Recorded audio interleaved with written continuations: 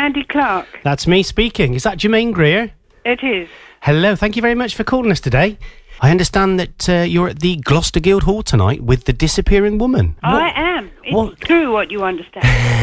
That's lucky. What's that all about then? Well, it depends. I never know until I start talking, really. Oh, fantastic. And it's usually to do with something that's happened during the day, something silly.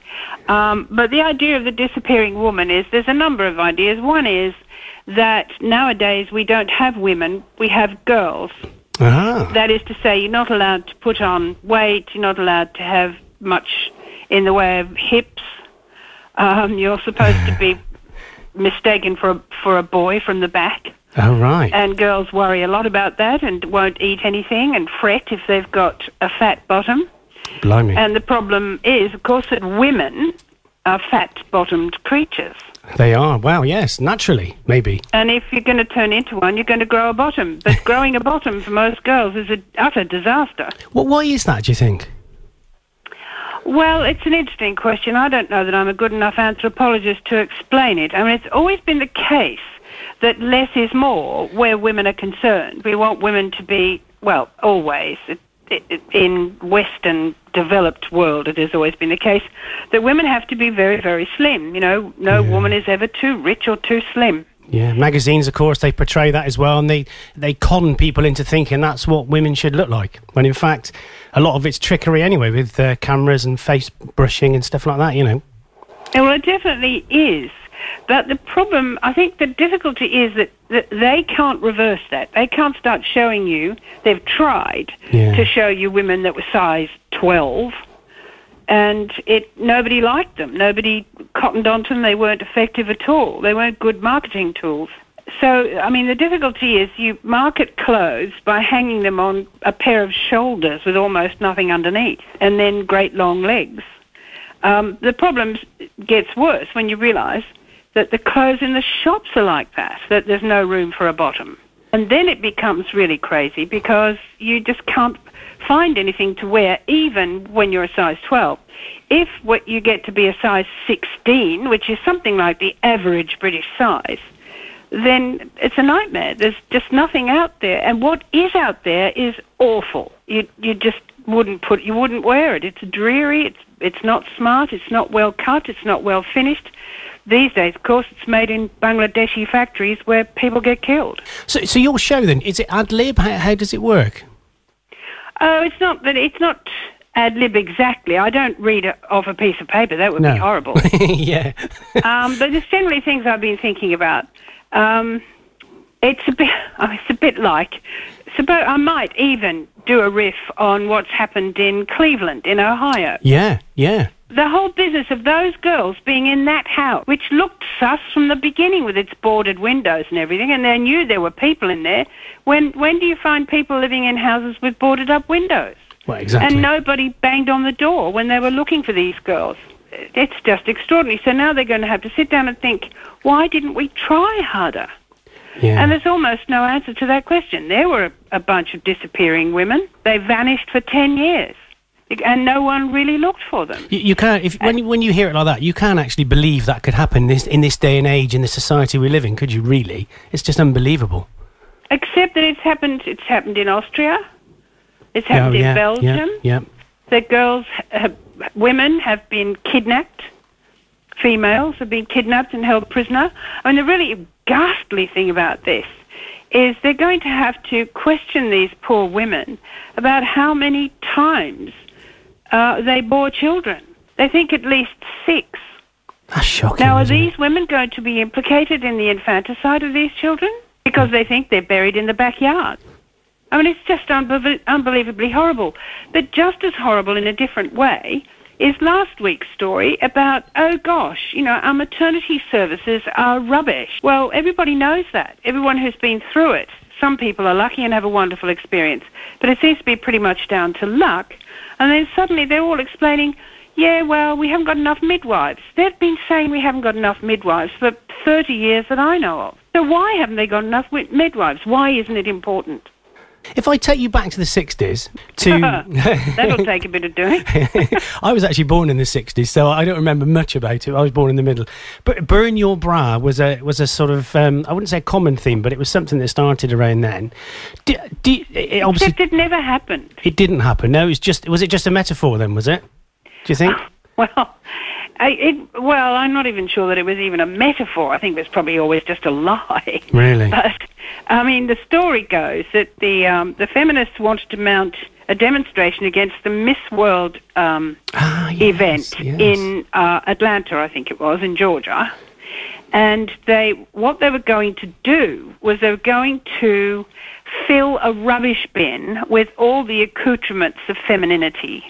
Right. Which in those days included, merry widow, wasp waist, corselets and rope petticoats and mesh stockings and suspender belts. But there was also false eyelashes and false hair and all that sort of business. I don't know exactly what they turned up with, but they were going to do this outside while the Miss World thing was going on inside. And they filled up their bin. The bit I like is that they had asked the city fathers for permission to do their demonstration, and they'd been given permission. So when they got their bin full, somebody said, "Why don't we set fire to it?" And the women said, "Oh, we can't do that. We didn't get a permit for a fire." And they never burnt anything. Oh, really?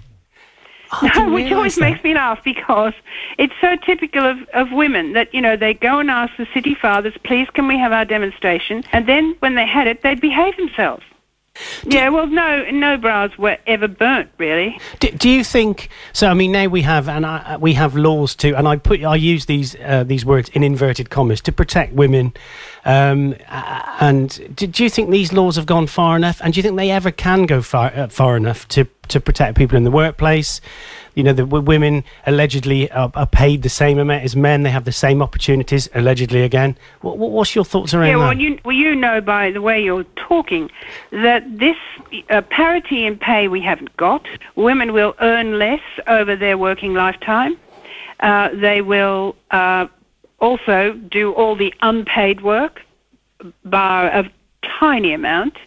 I think it's something like 96% of housework in the UK. It depends which analysis you read to discover exactly who's doing all the work. And it isn't the case that they've achieved equality. I mean, what happened was a wonderful scam in a way, because the elite trade unions, where people were paid huge amounts of money because of their power as organised labour, they never accepted women on equal terms. Then when they were forced to consider the issue, they came up with a completely nonsensical idea, which is that women should be paid equal pay for work of equal value. Now, as labour activists, they should have known that work has no value. No. Work is worth what you can force the employer to pay for it. Yeah. You can't expect, just by doing a job, to be paid what the job is worth, because the idea is a bankrupt one. So what happened with women was that women's work was permanently assessed as of less value. And it's very obvious in very simple situations. I don't know if you remember when the cleaners got their retrospective pay award, because somebody looked at the work they were doing and it was exactly the same as the men. So the employer had to pay those arrears. And that looked like being a big success. But you'll notice that it hasn't happened again. And I teach in universities for my living. I'm retired now, but we had cleaners at the university and we had janitors. They did virtually the same jobs, but the men got a great deal more than the women. Like hairdressing, phenomenally badly paid. And what do lots of girls do when they leave school? They go and do hairdressing and earn barely enough to live on. If that. You know, in 2005, when you were in the Celebrity Big Brother house, did you have any sort of preconceived ideas before entering the show? Did you think that would happen, that you would sort of leave as you did? Well, I was dreading it, if that's what you mean. Really? But I needed to raise the money for my rainforest charity, which was bumping along. Because I've got workers to pay, and I was paying my workers in the Rainforest Project out of taxed income, which was crazy. We don't do that anymore. We set up a charity and got it organised properly. But in those days, it was coming straight out of my pocket, And I really needed to raise the money that had been agreed. People say, why did you go into the Big Brother house? And the answer is simple. I went in for money. Yeah. And to raise... But it was so horrible. I mean, I knew it would be horrible being watched by cameras all the time. And I knew it would be horrible never being able to get away from people because I'm basically solitary. I'm also extremely claustrophobic. It was worse than I expected in the sense that, you know, the kitchen had old filth in it from the last time someone was on the set. Ooh. And I don't know what the water was that we were drinking, but I think it was off. I think it was rancid. Really? Then we vomited all over the set on the third night or something, and that because we were being made to do this stupid bush tucker trial. I don't mean bush tucker trial. This ridiculous ordeal of being on this children's spinny thing. Yeah. And we all threw up. Well, I threw up, I think, more than anyone else. And it went absolutely everywhere. Oh, dear. And that was all very, very horrible. But I was prepared to endure that. I didn't expect to enjoy it. No. But what I couldn't endure was the fact that a pattern got set up of bullying John McCririck. Oh, yes, I read that. Yes, yes. And John McCririck has a head tremor and a hand tremor. I was terrified. I thought he might have Parkinson's, but apparently not. No. They wouldn't have put him in the house if he'd had Parkinson's. But he does have this tremor, which he disguises with all his silly hats and everything. Yes, yes. But I was very worried for him. And he got into a complete state. He didn't really understand where the cameras were, and he thought that people were getting at him in very strange ways, like that they were doing something dreadful to his shaver, so he couldn't shave. Oh, really? And I said, they don't have to do that. They've got a camera behind the mirror. That's all they want. Oh, right. And I mean, I liked him well enough, I suppose, as much as I liked anyone else there. Yeah. And we got into a silly thing where he wanted his Diet Coke. He said the only thing he needed was he drank Diet Coke and he needed to have his Diet Coke. I remember that. And we had a shop where we put in our order with his Diet Coke. And when it came back, there was no Diet Coke. And he just lost it completely, and which was sad enough. Yeah. But then they began teasing him by inviting everyone into the diary room and giving them Diet Coke, and then saying, go out and talk about your lovely Diet Coke that you just had. And I never went to the diary room because I was never going to go and ask Big Brother for anything. No, fair play. Pain of death. I can't watch it, I've got to be honest. I can't even watch The Apprentice, though. I think I'm just getting disgusted by all of it. Well, I mean, because you turned down, in the year before, you turned down I'm a Celebrity, didn't you? Yes, but that's for another reason. That's because of the abuse of invertebrates. Oh, really? Okay. I'm the president of Bug Life. Yes. And I really can't go on a program where you tip trays of cockroaches down your trousers. It seems it's pointless. Ridiculous. Yeah, it is. I agree. Totally. And I just hate all the stupidity about how dangerous it all is.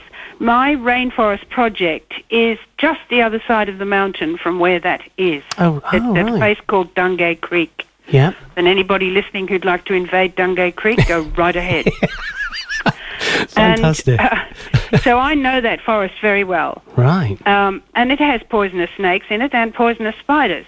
But they're more afraid of you than you need to be of them. Exactly. And the way everybody behaves just drives me nuts. Yeah. It's idiotic. I just hate it. So there was never any question of my doing that. I mean, if I had done it, I would have had to do something like break out and lead the troops across the mountain. That'd be fantastic. That'd be the first. That'd be great. Wouldn't it? Oh, that would definitely get some TV. That would. So, what do you think of all of these sort of X Factor? And are you a fan of that, or do you think it's just cheap TV again? I can't bear the way people are taught to sing because they're all yelling. Yeah. I mean, if you were ever a chorister, you would have been really strongly reprimanded for shouting. Yeah. If you shout, you go out of tune. Most of them are out of tune. I'm scratching myself like a lunatic because my hairs prickle if you're singing out of tune. Yeah, definitely. And I can't bear the noise they make. I can't bear the fact that they all make, as it were, the same noise because they then get to be trained by someone who makes them shout. They even tried to do it to, now I can never think of her name. The Irish soprano. What's her name? Why can't I remember her name? That's so annoying. Not was she in about a group?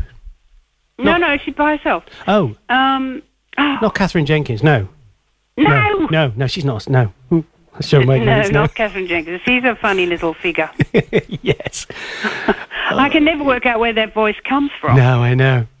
I think there must be a machine in her throat. You're a robot. Yeah, exactly. It's very strange. So I don't watch any of them, really. No. And I mean, I'm ashamed to say that I sometimes watch You've Been Framed, but then I get cross because old ladies are forever being tipped out of deck chairs, and I just don't think it's funny. No, you have to draw the line somewhere, I think, don't you? What of your achievements you've made? I mean, you've done so many things with like the Female Eunuch. I mean, that was 1970-ish, and all the other books you've done: Sex and Dynasty, the Politics of Human Fertility. What's your biggest achievement that you're most proud of? Do you think? I don't spend any time thinking about it. You know, No. I'm usually just getting into the thing I'm doing now. Yeah. So now I'm pretty thrilled that we've got the charity set up and that the forest is being restored. It's a huge project. Yeah. And it's amazing. And it looks as if I've managed to sell my archive, which will be able to set the charity on a better footing, so Brilliant. it's able to live on its income rather than its capital. And we've set up the Australian company. We still haven't got charitable status for it, but Australia hasn't really sorted that out properly, but we'll get there. Yeah. So that's all pretty exciting. The forest is very exciting, and I've written a book about the forest, which is an odd book, but all my books are a bit strange, and this one's especially strange. But I've also written a very funny little story about a frog. Oh, right. The funny thing is, it's probably, if the pundits are right, it's going to be massively unpopular because the frog doesn't have a name, and I haven't humanized her at all, except that she can think and she can speak. Okay. And she has a character a bit like Alice in Wonderland. She's a bit priggish. Yeah. She thinks people don't need to be rude, for example. That's fair enough. And she gets very annoyed with people who keep being sorry for her. Oh. And they're sorry for her because she hasn't got a mother or a nest. Oh. And she doesn't think she needs a mother or a nest. So is it going to be published? They think if you haven't got a nest, you're homeless. Oh, right. Oh, I see. Ah, right. Okay. So but she has other problems too, like she has to eat live prey. Yeah. And she really wishes she didn't. Ah, right. Okay. And she has to come to terms with that. Yeah. It's actually, I mean, I'm all the time I work on it, I think about all those children who'll only eat avocado ice cream or whatever. And at one stage she gets groomed by a snake, and the snake tells her that he's going to eat her, but that she's too little yet. And all she knows is she wants him to go on talking to her because he takes her seriously, and something about the way he talks to her is quite exciting. And that's meant to be the moment where the mother who is reading the story can ask the child about being groomed on the internet and stuff like that. So there's all sorts of little things that can open up the discourse with adults using the little frog. So why are they saying it's going to be unpopular? Oh, they say it should be like The Very Greedy Caterpillar, if that's what that book is called. Ah, right, okay. And that I shouldn't be going on about her eating things. And there's too many horrible things that happen. But they're things that really happen in the rainforest. In real life, yeah, as well. And I know them, you know. I was reading something last week in the paper about a school in London saying to parents that children mustn't have a best friend. It's forbidden because it ostracises other people. It does sound very crazy. It does, doesn't it? Because, you know, it's odd about friends because you choose them on practically your first day at school. And that's what they say. Practically pheromonal. Exactly. You think, why do I like this person? I don't know anything about her. Yeah. And then you find out things about it. But then sometimes that goes wrong as well. When you get dumped, it's tough getting dumped by your first best friend. Yeah, it is. I've got an 8-year-old daughter, Emily, and I must admit, her and her friend, I have to really try hard not to get involved with their conversations because they're so almost horrible to each other. And I don't know if that's just girls in general, but my son was mean to each other. Yeah, and they say horrible things, and then they'll ring up and say, "Don't ring me again. You just called me," and he's thinking, think at 8 or 9, and they're doing things like that. It's very hard. I just try and let her get on with it, to be honest. I don't know if that's the right thing to do. Oh, but it is really, really hard. Yeah, definitely. But I think is it just finding out how emotions work? I don't know. I wonder if that's a good point. My best friend did that to me just before a geography exam. Oh, dear. And I wasn't very good at geography anyway. Oh. And I was so shocked. I just sat there as if I'd been struck in the face. Really? I couldn't begin to do the exam. I sort of reeled out of the room half dead. And she said to me, "What's the matter?" And I said, "Well, what do you mean? You just told me that you didn't like me anymore before I went into the exam." And she said, "I was just kidding." Control. She was trying to control you, wasn't she? That's what it was. Oh, dear. Definitely. Do you use social media? I'd say why I asked that, because I started following you last week, and but I started following the wrong Jermaine Greer account, and it said, the one account said, "I've just bought some hot pants. You are never too old, you know." That wasn't you, was it? I don't use social media. No, I didn't think it was. I have too many... Well, I was about to say something extremely tasteless and incorrect. Oh, right. I was about to say I had too many nutters That's fine. approaching me as it is. Yeah. Without hanging myself out on social media. Finally, if you weren't a controversial, this is what it says in the Guildhall, agenda-setting author, acclaimed academic, outspoken broadcaster, female icon and public figure, what would you be doing in your spare time? I'd probably be growing a rainforest. Well, exactly, which you're doing anyway. Well, it's kind of weird, though, because when I came to this house, which I did in 1984... Yep. I said to myself I wouldn't mess about with the land until I understood it properly. Okay. But in fact, I started straight away planting a forest here. I have a 1-acre wood. You're not in Australia now? No, I'm at exit 9 of the M11. Oh, really? Okay, fine. I'm an Essex girl. Oh, right, but okay. I think it's very interesting because I'm now learning from looking at this forest, this little one, this little sample, Yep.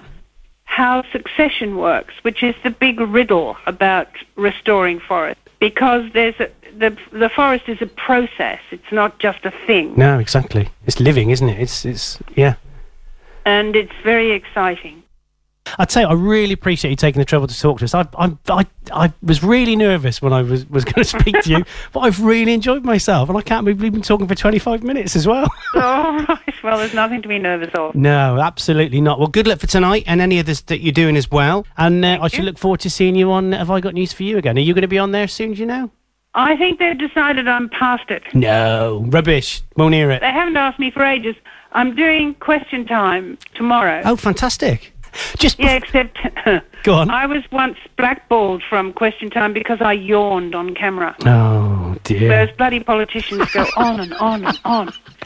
And no one ever says, "Oh, do shut up." Fantastic. That is, my mum's going to be so pleased. Thanks now very let much. me go. Yeah, absolutely. That's great. Thanks a lot. Thank you. Bye. Bye-bye. You're listening to the 7 Ball Breakfast Show with your host, Andy Clark, and his hangers-on, Paul Ryan Alcock, Mandy Pellet, and Lady Caro of Kingsnorth. 7FM. Another first there. Fantastic. Wasn't she nice? Isn't she interesting? Definitely.